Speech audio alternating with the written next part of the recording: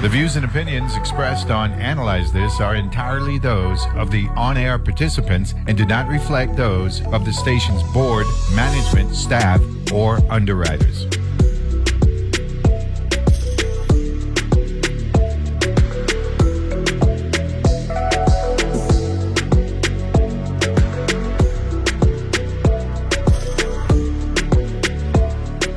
And we're back here on Analyze This, our number 2 on Friday the 14th. Okay? October 2022. We just had Devin Carrington here on the Candidate Speak, represent himself well, and hopefully we'll get a similar high-level interview, right, from Senator Marvin Bladen, a 4-term senator from the district of St. Thomas. He's a leading vote getter in 2014, 2016, and all that stuff. So we're looking forward to everything. Now check this out, right? The COVID numbers, like they say in St. Thomas, right? Another excellent sample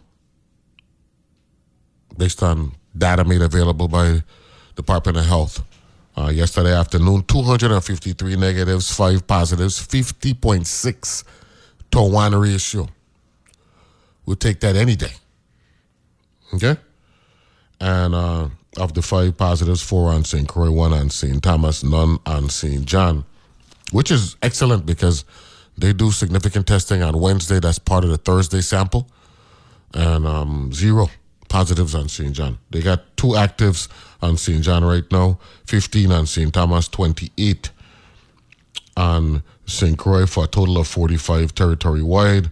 So we're going through a very good window here in the Virgin Islands with respect to our COVID template at this particular point. And that was a topic of discussion again last night, and I'm glad to see the governor receive his props from his challenger. A matter of fact, that was actually highlighted by the moderator, where he mentioned that at a function, the challenger, Kurt Viale, as finance chair committee at a function, gave the governor his props with respect to managing the pandemic. And I'm here to tell you, they may have made some mistakes in between and all that stuff. But in general, from March of 2020 to present, if anybody say the administration, particularly the Department of Health,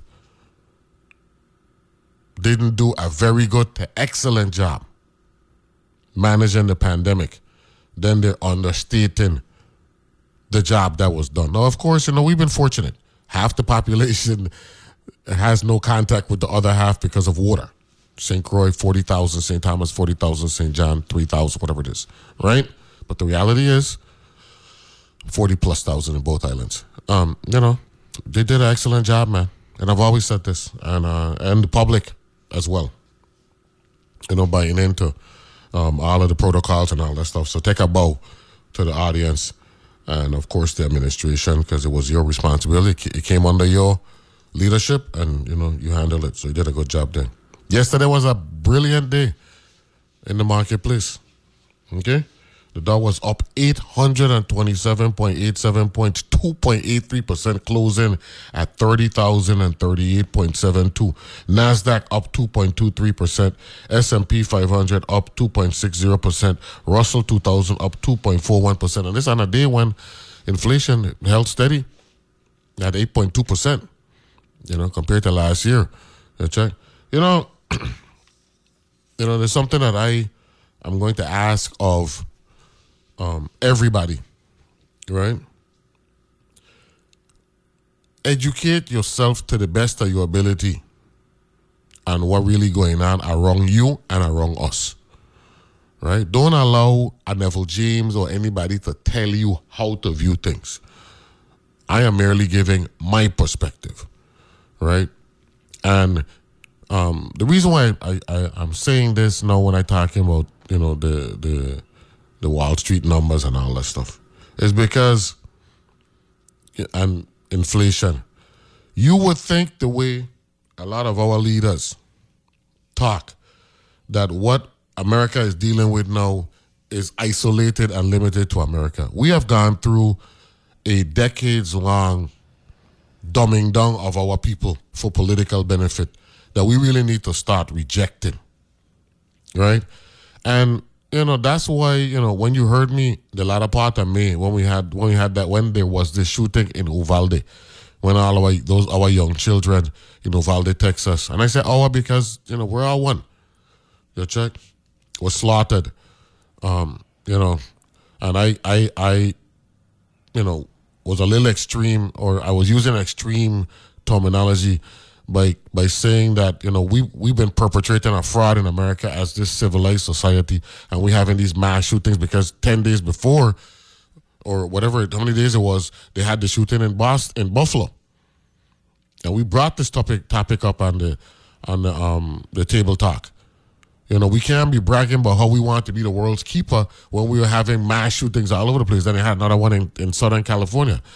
And it's a microcosm of the dumbing down of us by having elected officials mislead the people, not tell them the factual realities, spin. And it happens on both sides, and even independents. Nobody's immune from it.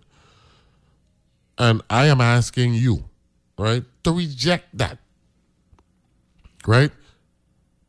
Educate yourself to the best of your ability. Right? Ask questions. So that when they're spinning, you could identify spin and leave it spin. Because that's all they're doing.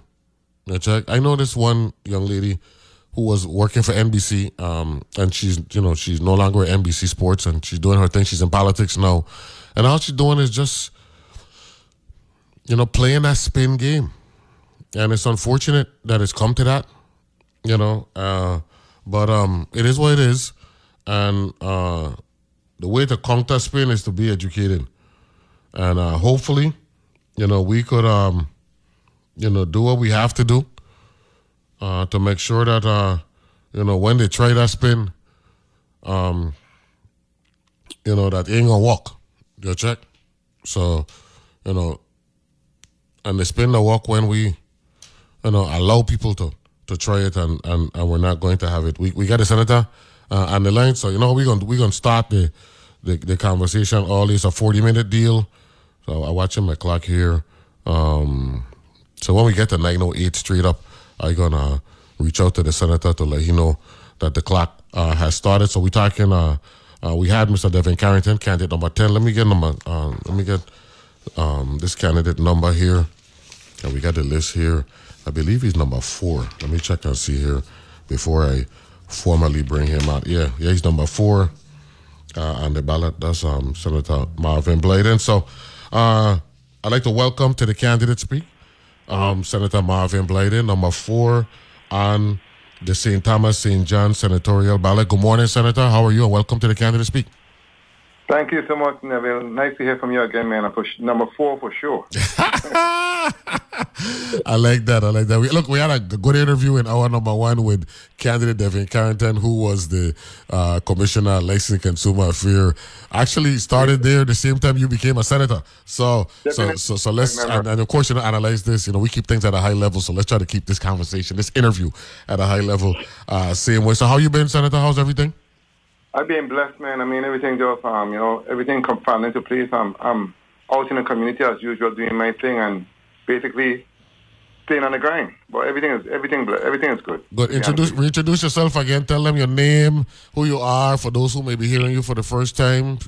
Candidate number 4 from the senatorial on the senatorial ballot in St. Thomas, St. John. Definitely. Okay. Good morning to the listening audience, and thank you, Neville, for having me on the show once again. My name is Marvin Blayden, your senatorial candidate running for re-election in the 35th legislature. I am number 4 on the ballot.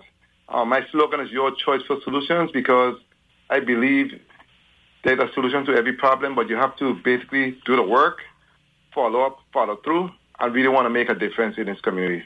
And that is who I am. That's my DNA, and I'm solution-driven. I think outside the box, and I'm a team player. I have an open-door policy. I work well with everyone, and that's who I am. I come from humble beginnings. That's me, Blayden. You got it. Here's the deal, Senator. The incumbents, they got different set of questions because I got a record that I go defend. Okay? So I just wanted to let it be known that the general questions that we ask non-incumbents about subject areas, we tend to ask the incumbents, what have you done with respect to that, and what have you said to address the areas of needs? Okay, so I just want to let that be known. Now, with you, we're gonna start with housing, because you, I believe, have chaired that committee throughout your tenure as a senator. Yes, sir. Okay, so now we can apply the whip with you, Senator. The governor has admitted, the administration has admitted that where housing is concerned, specifically in the aftermath of Hurricane Irma, with the devastation on St. Thomas and Hurricane Maria, more devastation on St. Croix, and additional devastation on St. Thomas, because I already impacted over there, right, with Irma, right, that they have not delivered since they took office in January of 2019. And in fairness to them, they're admitting that, right? Why do you think we haven't delivered with respect to home construction? I believe the name of the program is the Envision program, and restoration of apartments and things of that nature, given all of this money that was made available to the people of the Virgin Islands through HUD and all that stuff? And Neville, you know me, I'm going to keep it real. I'm going to be very honest with you. I could tell exactly why the authority have not delivered. There are several reasons why. The first reason, and the most important reason, is that some of the employees that are there, especially the ones who head the program, they are not aggressive enough. They are not, to me, they don't have enough empathy to understand the impact of what's happening here in the territory. And as a result of that, it trickles down to some of the staff, and honestly, the work is not being done what should be done. Many times, it's not being done in a timely fashion, whereas they are losing funds. Some of the funds are going back to the federal government, especially like right now, since we have those hurricanes, we're going to lose more funds. And unless they understand their mission and why they are there in terms of assuring that these funds and programs are implemented in a timely fashion, as you know, HUD was here. They did what they had to do, and I'm telling you, we're going to have some issues moving forward, because the agency they're not doing the mandate in terms of timelines, in terms of the programs carrying out the duties. It's not happening the way it should. I'm just going to go there. It's not happening the way it should, and it's causing a ripple effect throughout the community and for our residents on a larger scale. And a matter of fact, when after the hurricane, before the federal government even tried to implement any of the federal program, I brought legislation to bring forth a moratorium. I brought legislation to assist with many other areas before the federal government even did that. But at the same time, when you sit at the table with these individuals, they don't adhere or listen to what you're telling them based on your expertise and your experience. But at the same time, when stuff happens, they come back and say, well, we should have, could have, would have, but it's too late. And it's affecting many folks. As a matter of fact... Hold on a second. Let me speak to this specific point that they have been using since the impact of the storms and all this money being available. They claim we don't have capacity, and also on the ground we have a shortage of contractors. Is this position accurate, number one? And number two, what can we do legislatively to help address these shortcomings? I honestly, like I say, I'm on the grind. I'm involved in the process on a regular. I meet with them on a regular. I give advice, bring in contractors, bring in investors who can build 200-300 homes at a time, who have the track record, and they don't even at times want to meet with them. So that's not true. That's not factual, based on my personal experiences with the agency. In addition to that, when it comes to contractors, the contractors we have right now that's on board, the reason why we are seeing not much result, because many of them have not been paid or are not being paid, and or in terms of change orders and what's going on the ground, they don't get it because, as a matter of fact, if they put out a bid for whatever, and by the time the bid come through, everything has changed because it's 2, 3, 4 months down the line. So what's going to happen? they're going to need change order, and they are like, no, we can't do change order because this is what we bid on. So there's issues, there's challenges with the system, with the structure, and until or unless they correct those, it ain't nothing happening. I'm a builder by trade. That's what I do. So I understand the process, but those in charge need to understand the process and how it works, because you need to know everything, and many times they don't. And that's the problem they have, and they're running into issues on a regular basis. So no, I do not agree with that. Yes, we can use more contractors, of course. There's a shortage all around. But at the same time, to have only 16 homes completed, that's unacceptable. And we have contractors who can do 16 homes in 7 months. What about the bureaucracy defense, where they were blaming the federal government for making it too difficult for us, too cumbersome a process for the local government to move forward? I think there's some legitimacy to that, but what is your take on that, sir? Like I said, there is some truth to that, but at the same time, despite that, if they do all the other things they should be doing, we can get around that. Let me tell you, right, one thing about HUD. I worked for HUD for 21 years, okay? I worked at a housing authority for 21 years on the HUD. And many times they implemented policies that did not align with what we were doing here because we are territory. And many times I fought back, explained, met, went to Puerto Rico, did what I had to do as the person in charge. And guess what? They say, you're right. Let's change this policy because we did not understand. Thank you. That's what HUD does. As a matter of fact, I can tell you with several policies since the pandemic that HUD brought in for the housing authority. And we've pushed back. I pushed back my office in several instances, and they agreed with us and changed the policy. So I do not believe when it comes to any federal government, especially HUD works with you, but you have to be the one to fight, explain, expound, and show them why the policy should be changed. That is your job. You just don't say, okay. No, we are territory. We are different. Everything is shipped in here. We need to be treated differently. And as the person in charge, that is your responsibility. Along with the board. To crystallize this matter, because we'll hit that break in a little while. To crystallize this matter, you're saying, in spite of the obstacles, we had avenues that we could have been productive with respect to home construction and redevelopment? Definitely. Of course, we did. Okay. And we still do, but like I said, it's a lot going on in that space. A lot. Okay. And we have some work to do. Well, that's a good foundation for the interview. Well, we go head to our break. There's an issue with respect to WAPA, right, and the energy crisis that is real and that all candidates are asked to expound on. So I want to get your take on that, because you've been there for 8 years now. You and the Vital deal, which was a big item, and at the debate last night came up. So you're acutely aware of what we're dealing with respect to energy and how it's impacting quality of life throughout the Virgin Islands, in particular in St. Thomas, where you had some issues as well. We got Senator Marvin Blyden, senatorial candidate number 4. To be a member of the 35th legislature on the ballot. We'll take a break, and we'll be back right after this.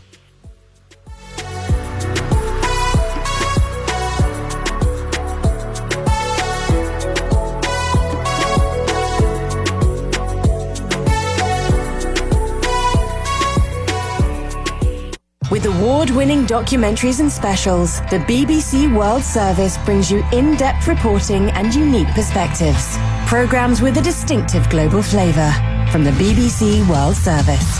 Starting at 2 a.m. right here on WTJX FM 93.1. Funding for the BBC World Service comes from First Bank. First Bank's digital bank offers check deposits, bill pay, transfers, and more. From anywhere 24/7. More at onefirstbank.com. El sistema de elecciones de las Islas Vírgenes lo está haciendo más fácil para que tú formes parte de nuestro equipo por medio de nuestro programa de voluntarios. Estamos en busca de personas buenas como tú que puedan proveer a cada votante el apoyo que necesitan para que efectivamente puedan participar en el proceso de votación. Puede comenzar recogiendo y completando la aplicación para voluntarios de cualquiera de nuestras oficinas en el territorio. Usted puede servir como monitor. También tienes la opción de convertirte en un facilitador, asegurando que los votantes que están votando por primera vez, los envejecientes y la comunidad de deshabilitados puedan votar con confidencia y acertadamente. Si tienes el tiempo y estás dispuesto a servir, hay un lugar para ti. Solo inscríbete. Si quieres más información, llama al 340-773-1021. Y recuerda, el votar no es solo su derecho, es lo correcto hacer.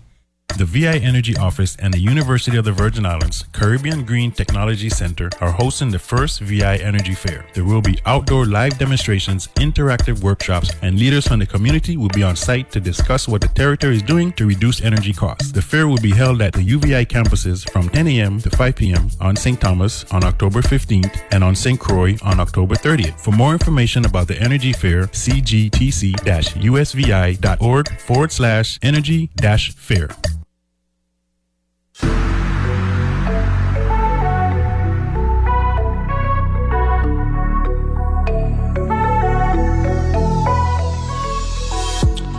And we're back here and Analyze This, the candidate speak, and we have senatorial candidate who is an incumbent Senator Marvin Bladen from the District of St. Thomas, St. John, joining us this morning. He is candidate number 4. Good morning, Senator. Good morning. Good morning. Okay, good. Senator, tell me your take on where we are with respect to our energy template and incorporate in your response recovery, because a significant portion of our recovery monies are dedicated to hardening our energy infrastructure. What is your take from the Senate floor vantage point as to where we are, where energy is concerned, and our infrastructure recovery?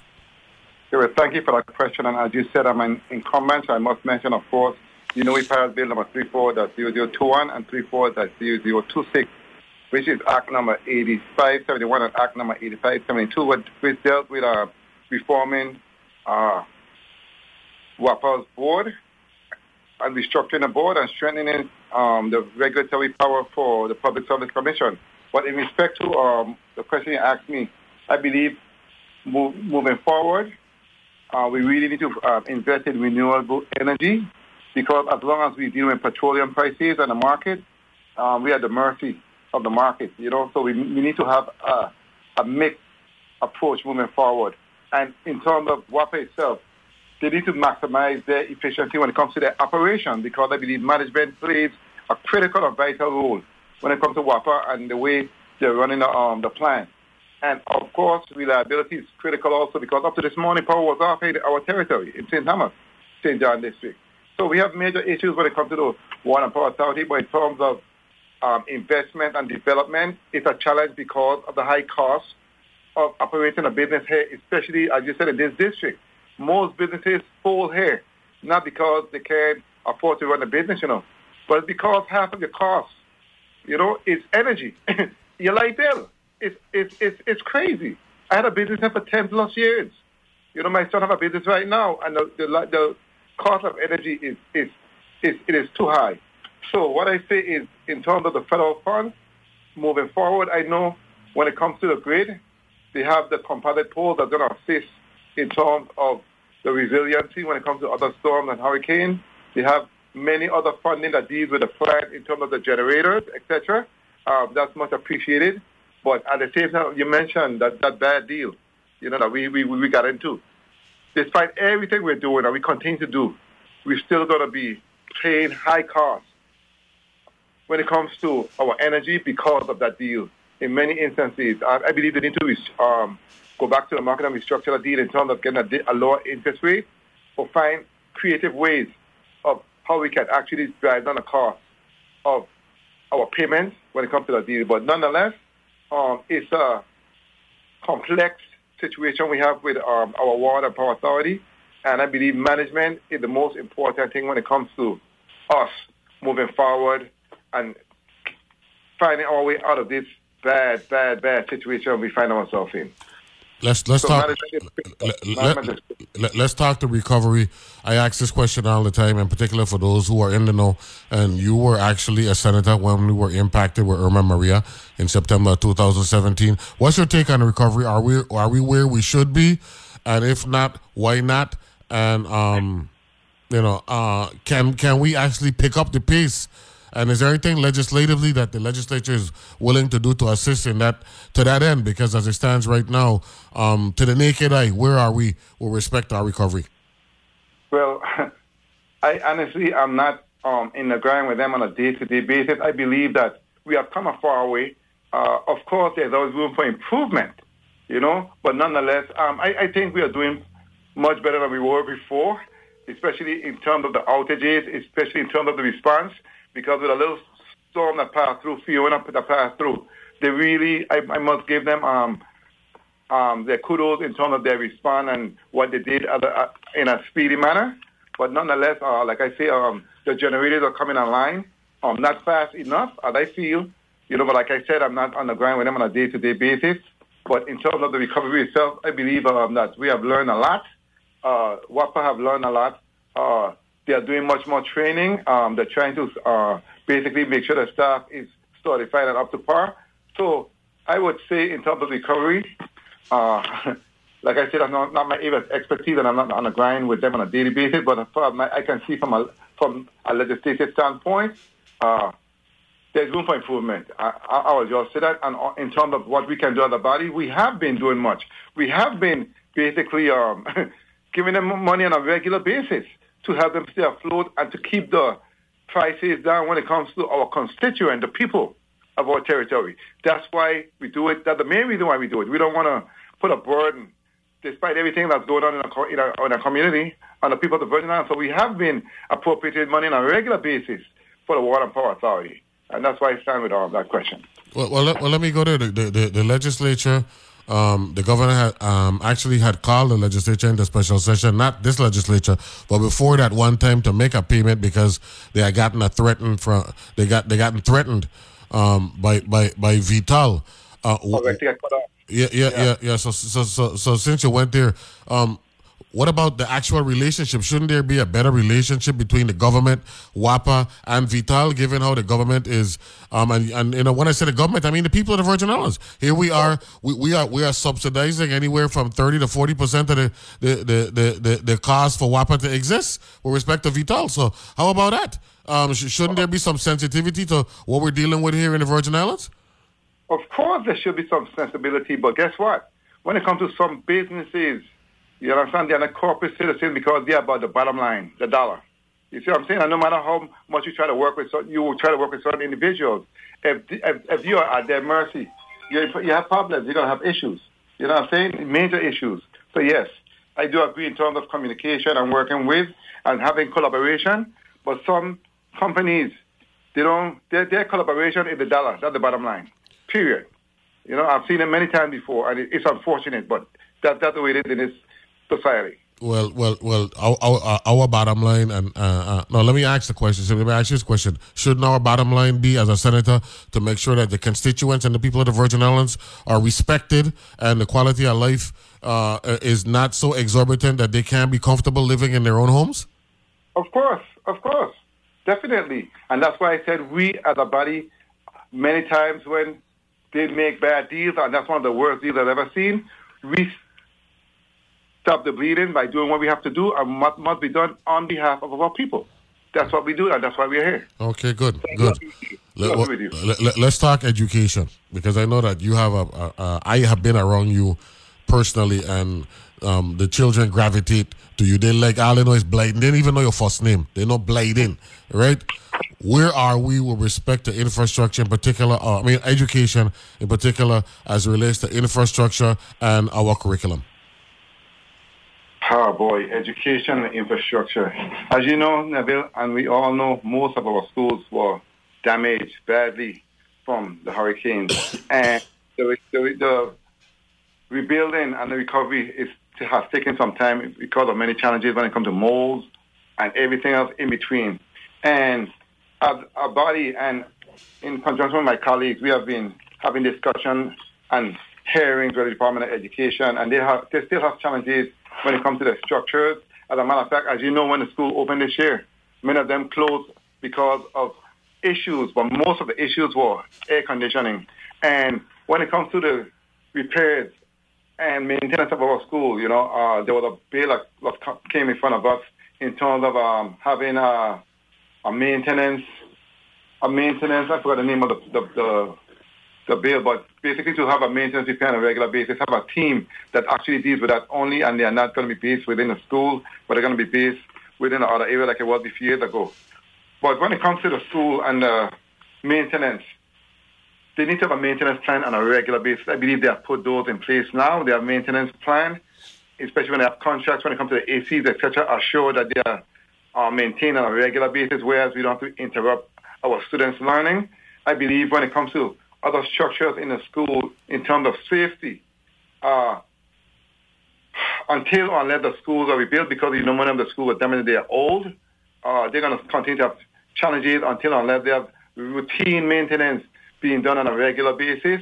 When if summer school is closed, I'm sure they have a team going there and do the work then and not wait for school to reopen a month before to start to do the work. They have to be creative and start really being serious about education and our kids' learning, and knowing that maintenance plays a big role in terms of our kids' education, because once the schools close, that's days of our kids not being educated. So unless we get a mindset and we understand the importance of maintaining our schools and assuring that there are no lost days when it comes to our kids' learning, we're going to continue to have challenges with our students in terms of their learning and with the Department of Education as a whole. No. I know that St. John, right? Because on this particular show, we look out for St. John on this particular show. And I know that St. John, having worked with you, is near and dear with you. Whenever I think of St. John, I think of our environment. Where are we environmentally?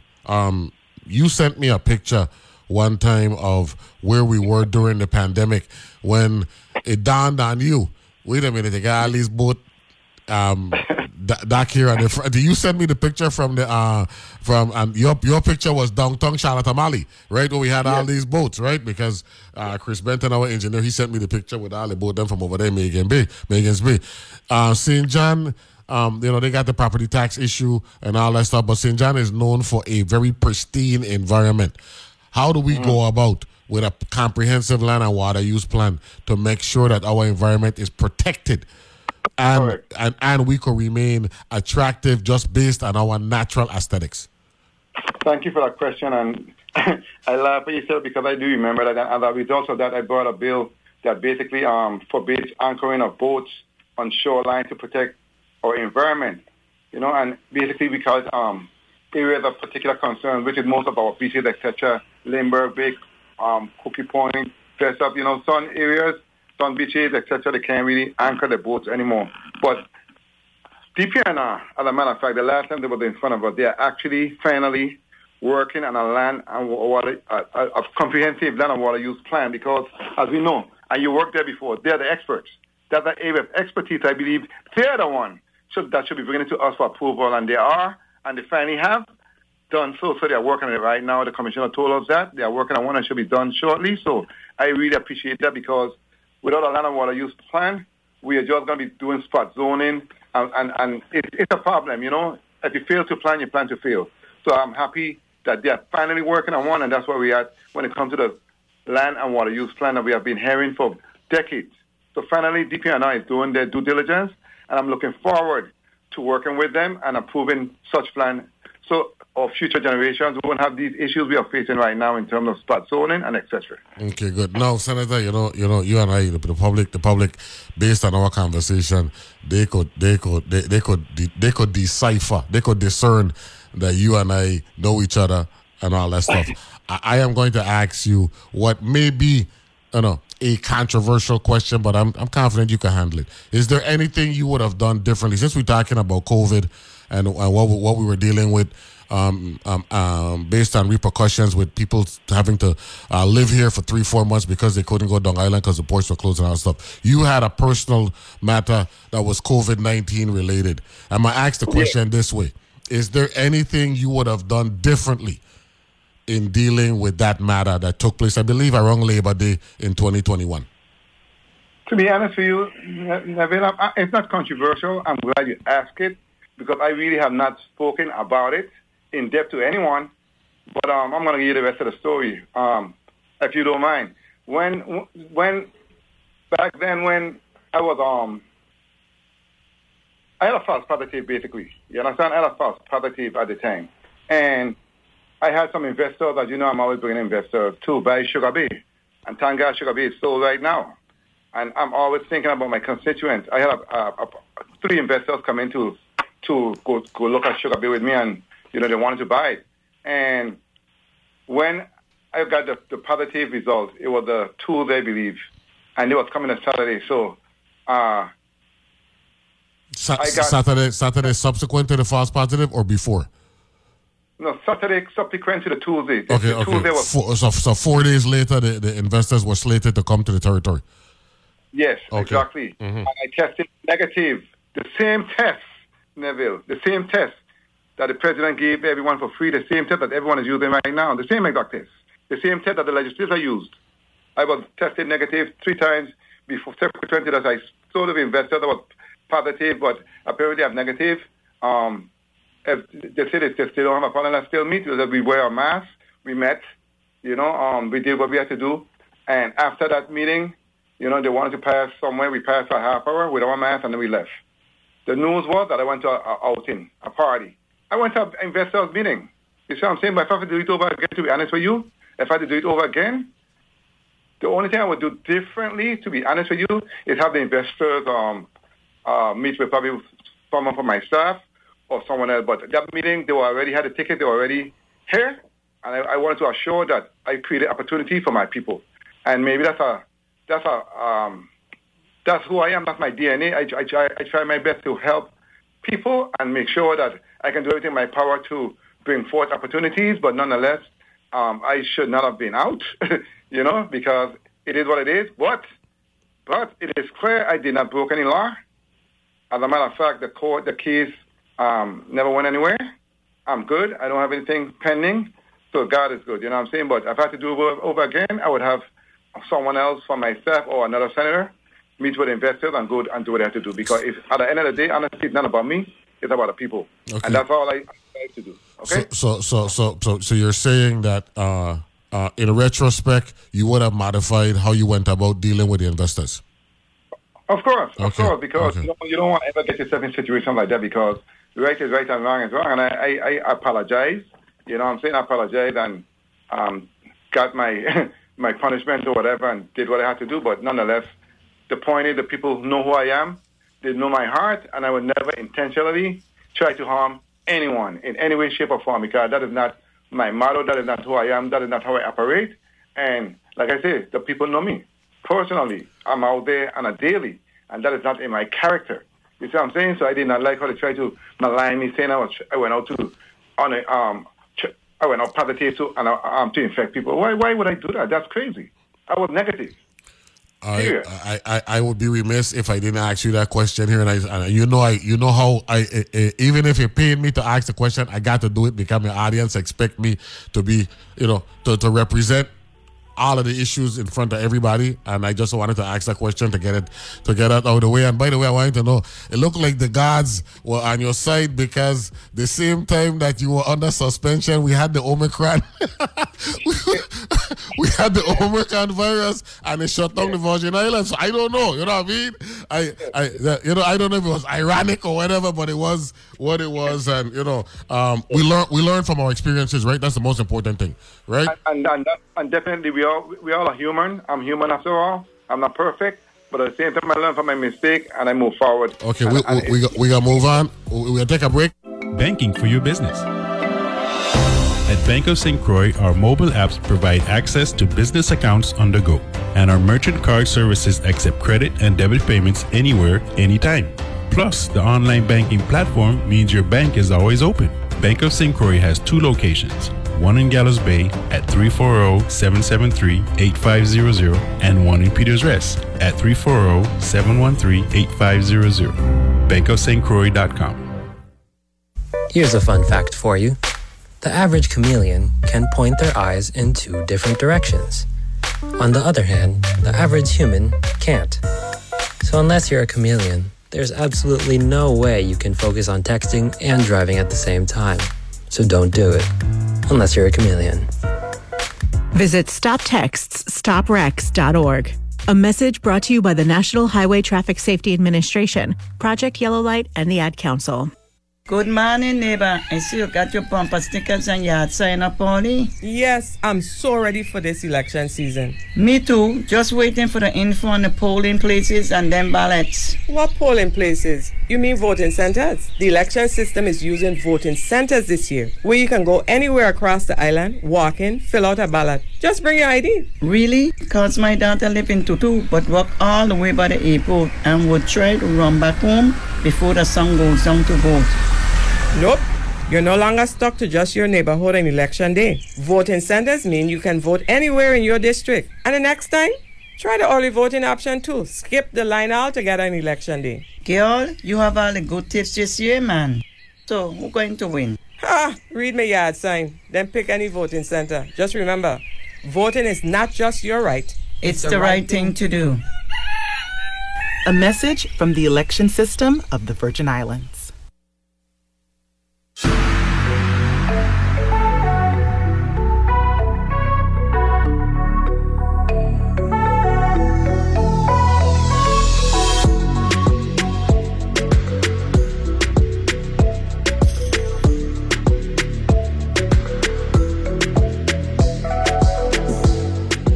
And we're back here to analyze this. The candidate speak.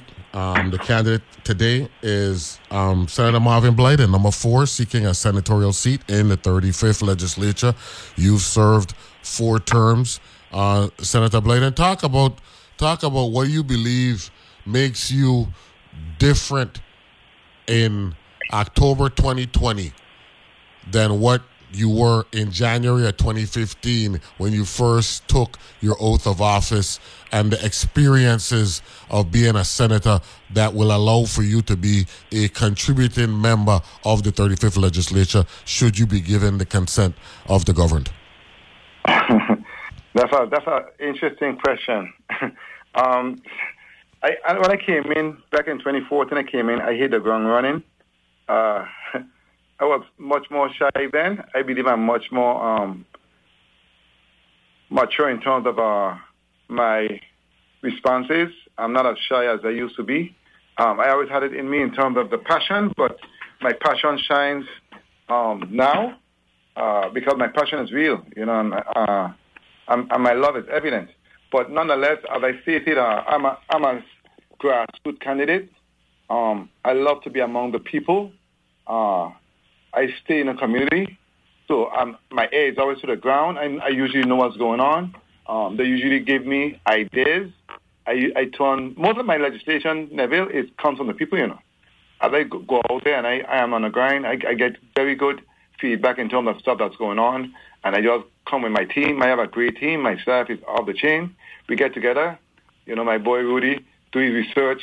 I come the professor. He jumps on it, and we do what we got to do. But nonetheless, I must say that what makes me different is I'm a community-oriented senator. I focus a lot also on advocating and outreach. Even though I'm a senator, I feel, based on my position and my relationships, I can get more done in terms of, for instance, I usually do a lot of outreach to the elders when it comes to distributions, etc. And I continue to do that, and I love doing it because I believe that's part of who I am. As I said, I come from humble beginnings. I'm 11 of 13 children, and we were always poor. So I always try to give back to those most in need as I traverse to this community, and that's a passion of mine. I just enjoy doing that. Anyone that works with me know that is who I am, and they have to be able to actually be out there on the grind. As a matter of fact, we have several distributions coming, Neville, and we're coming to St. Croix also, believe it or not. And I'll tell you more about that at another time. So we're going to be doing like St. Thomas this month, St. Croix next month, but we're coming to St. Croix in short order. And also we have a big Little League Day coming up November the 1st, and I'm going to talk more about that another time too with many partners that we have in terms of giving all of the illegals equipment, trophies, and we're going to have a fun day with the family, etc. So that is a big part of who I am and what I do for my office, because I know we are here to make laws and, pass a balanced budget, etc. But I believe there's another part of who I am in terms of giving back to the community with my relationships, and I really, really enjoy doing it. Public-private partnership, that's what I do. You have been known as a senator who got a soft spot for people from the housing communities and all that stuff, right? Yes. Let me ask this question, because this is a personal one. Me and my staff were talking about it over the weekend, and it became a topic at the debate last night. Senator, we got 29 murders in the territory, 22 of them on St. Croix, and a lot of the those who are involved in these senseless crimes, we da touch them, cause we da be out there in the community with our people them. What's it like as a senator knowing that we could pass all the legislation in the world? We really need more outreach programs to touch these children so they're not subjected to these harsh realities of life. Listen, and I'm happy you asked me that question, because, as you say, I see myself as a housing man. I've been here for 21 plus years, and I lived in there in terms of I would go there from 6:30, 7, walk around, no going on, leave there late at night every day with two weekends. And you know what I did when I was there? I'm going to give a quick story in Tutu High Rise and Harris Court. You know what I did when I went to vote to those communities? The first thing I did was went on a turf, talked to the man in black kid. Brothers, okay, and I'm like, we didn't walk, bam. I'm like, really? Okay, no problem. I went back to the housing authority, you know what I'm saying? Whereas we had a program called it Section 3 program, whereas residents can actually work in the community. And I tell them, meet me in the center. We went in the center, had a meeting with all of them. I said, everybody each, everybody can't work at the same time because we don't have enough fun, but everybody's going to get a chance. You're going to be on and off. Do you understand what you do? Don't smoke before you come to work. You do what you want at night, that's your business. Do not smoke on the job. Do your work. Prove to them that you're worthy, that you can feed your family. Man, never the best thing I ever did. You know why? All the men come to work, and many of them are excellent skilled men, but many of them had records, etc., so they couldn't get jobs. And when you give a person an opportunity to feed a family legally, you can accomplish much. And because of those programs, the crime went all the way down. You couldn't see no graffiti in my hood, in my community. And guess what? I know it works. And that's why I've been putting forward legislation to assist individuals in terms of, giving them second chances. We have been doing that a lot in the 33rd and 34th legislature, because what you do in the past happened, it ain't nothing you can do about it, but you can always change, and you always want to do better. And if you're either going to give me a chance to be part of the community, or want to continue to be a menace. So guess what? We must create laws and legislation that deal with prevention and second chances. And that's why I'm proud to introduce that I have a bill that's going through the process right now in terms of skills center and CTE courses. The free tuition, that bill that we passed, there's always a lot of funds left over, and it's unfair for individuals who don't want to go to college but still want to get a skill, a certification, So what we did is amend that law, whereas folks can go to skills centers, etc., and get a training and get a skill for free, to include those that fell by the wayside, those that are speaking of that dropped out. You see what I'm saying? Those who got in trouble when they were younger. But at the same time, they're part of this community. So unless we understand that, we ain't getting nowhere. Because we don't make guns in the Virgin Islands, but they get here. And they're going to do what they got to do by any means necessary to survive. So until we create pathways and give them opportunities and create level playing fields, we're wasting our time. So I am happy that I brought a bill. I know all my colleagues are going to support it, and I know many of them are going to sign on because it makes sense. It's common sense. So that's the way we have to move forward. Prevention, our parents told us in the bill, answer prevention is worth a pound of cure, right or wrong? No, yeah. Prevention is the key. You're correct. You're correct in that, and you're taking. You basically said, I want to make sure I process what you said.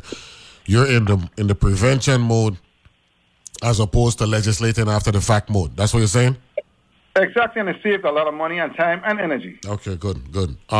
Senator, closing remarks. Tell the public who you are, your number, why they should consider you during this early voting window, and on November the 8th to be one of 7 from the District of St. Thomas, St. John to be a member of the 35th Legislature convening in January 2023. Well, again, I want to thank you so much for giving me an opportunity to be on your show. I mean, you have a very popular show. You know, you have a large listening audience, and I thank you for that. And I really appreciate you. And I appreciate the work you continue to do, despite not being in the body. But nonetheless, again, my name is Marvin Blyden, number 4 on your ballot. In this election began Monday the 8th and ends November the 8th. I asking you for your support based on my passion for the people of the territory, my legislations, and my body of work. I work well with all of my colleagues. You know, I go above and beyond, in my opinion, to do advocacy and outreach because I understand the daily and the vexing issues that we face in the territory. And I try to work with all of my colleagues and all stakeholders in terms of coming together to make life better for us all here in the territory. Again, I ask for your prayers, your continued constructive criticism, and most importantly, your vote in this election. I'm number 4 again on your ballot, and thank you so much. And I really appreciate you guys. God bless the United States Virgin Islands, and God bless us all. Thank you, Nabil. Thank you very much. Candidate number 4, Senator Marvin Blyden, incumbent senator from the district of St. Thomas, St. John, seeking a seat in the 35th legislature, for joining us this morning on Candidate Speak. We appreciate you making some time to join us, sir. Thank you. Stay blessed. You got to tell Rudy I say hail up, man. And tell him, as much as he believes he's this great researcher, tell him to know he plays and stay there. Don't just know he plays and stay there. That's the key. Okay. you listen to you every single day. I know. You like me Kwelbe music. I like that. I know that, sir. Thanks a lot, Senator. And good luck throughout the remainder of the campaign, like everyone else. Okay, thanks a lot. That's candidate number 4, Senator Marvin Blyden, joining us this morning here on the Candidate Speak. We went with double dip. Summer, I missed you, baby. But I know you representing yourself well at the SHE conference that we actually had a chance to preview a couple of weeks ago with Commissioners Justatita Encarnacion from the Department of Health and Kimberly Kazi Gomez from the Department of Human Services. Yeah, we had a great show today. I had to incorporate a little Milo in the middle there. How you want me come? I still ain't get nobody text me to tell me who that lead singer was for Milo back in the day or no. Kaiser Carwood, Mr. Chairman of the Board, call Mommy and ask Mommy if she know who the lead singer for Milo them was back in the day. So check. We know who the other musician them. I know Tobago used to sing with them, but that ain't Tobago. I don't believe that's Tobago voice I hear in there from that 1981 jam. How you want me come? You check, and I had other man like Kaggins and Pepsi and all them, and he tell me some names, but and of course Dr. Sax. You check, a featured musician with Milo and the King, so we were getting prep. Next week we gonna do Wadabli, and I know. By the way, Kaiser, I know Mommy like that big tune from Wadabli. This one is for Milo. You check, so we're gonna do Wadabli next week. St. Clair da Silva, the late great St. Clair da Silva, one of the great musicians out of St. Thomas, St. John. We're gonna feature him next week at some point. Right, so that's what we got. But like I said, I want let it I've been getting text messages. Right, I got one from one of my people them, and they say the candidates don't feel so comfortable in your show, right? And here is how I want to respond to that. Right, of course WTJX FM is an NPR station.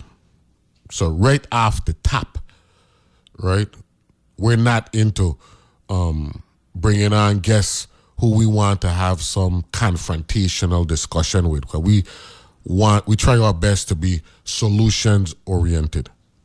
But at the same time, yours truly, having been an elected official, knowing what it's like, right, to be the target of malicious people, the butt of jokes, the butt of innuendo, speculation, conjecture, melee, untruths. I believe that I have an obligation, having experienced that, to make sure that the level, the playing field, right, the discussion platform is as smooth as ever, so that the listening audience could process what they are saying. I am not in any competition with my guests. There are certain hosts who want to keep showing off, I want to get them to know that they are that and awesome. I ain't getting into that. I really want to bring out the best in all of the candidates. Because I'm having this conversation with Raymond James, the pollster, and earlier this week. And I said, Ray, I'm not into who wins elections anymore. I'm in the business of the Virgin Islands winning. Right? Because we've been losing for too long. I listened to Devin Carrington this morning. He made a profound statement. When I asked him about our healthcare system, he said, our healthcare system is sick. That to me, when you're hearing a candidate be as direct and candid like that about something, and he said, so how can you expect something that's ailing to provide for those who are ailing? That is unfortunate. And those are the things that we want and you as an audience deserve. We want candor. We don't want political spin. And you heard me speaking about that earlier. It's annoying. And we ain't having it. Yeah. And, the candidates, they know that, because I've been there, don't believe you're going to really say these things and we're not going to counter them, because it ain't happening. Jack, and we're big on facts, and data and all that stuff and proper context as well, right? That GRS issue that we're hearing about and all that, don't let the timing of actions ignore the realities. And, I will always be indebted to Joanne Luciano when she said to me right here on this show, her professor told her that data, and it didn't just apply to data, everything is really what he should say, without proper context has no meaning. And we need to learn to contextualize things a little bit better as a people. I ain't saying I'm perfect, I'm far from it. But processing things in its proper context will allow for us to better understand why certain things happen, and all that stuff. And that's what we do here. Check. So I'm glad we had the double dip today. 2 more senators done. We got a list of them. We're looking forward to speaking with some more senators next week.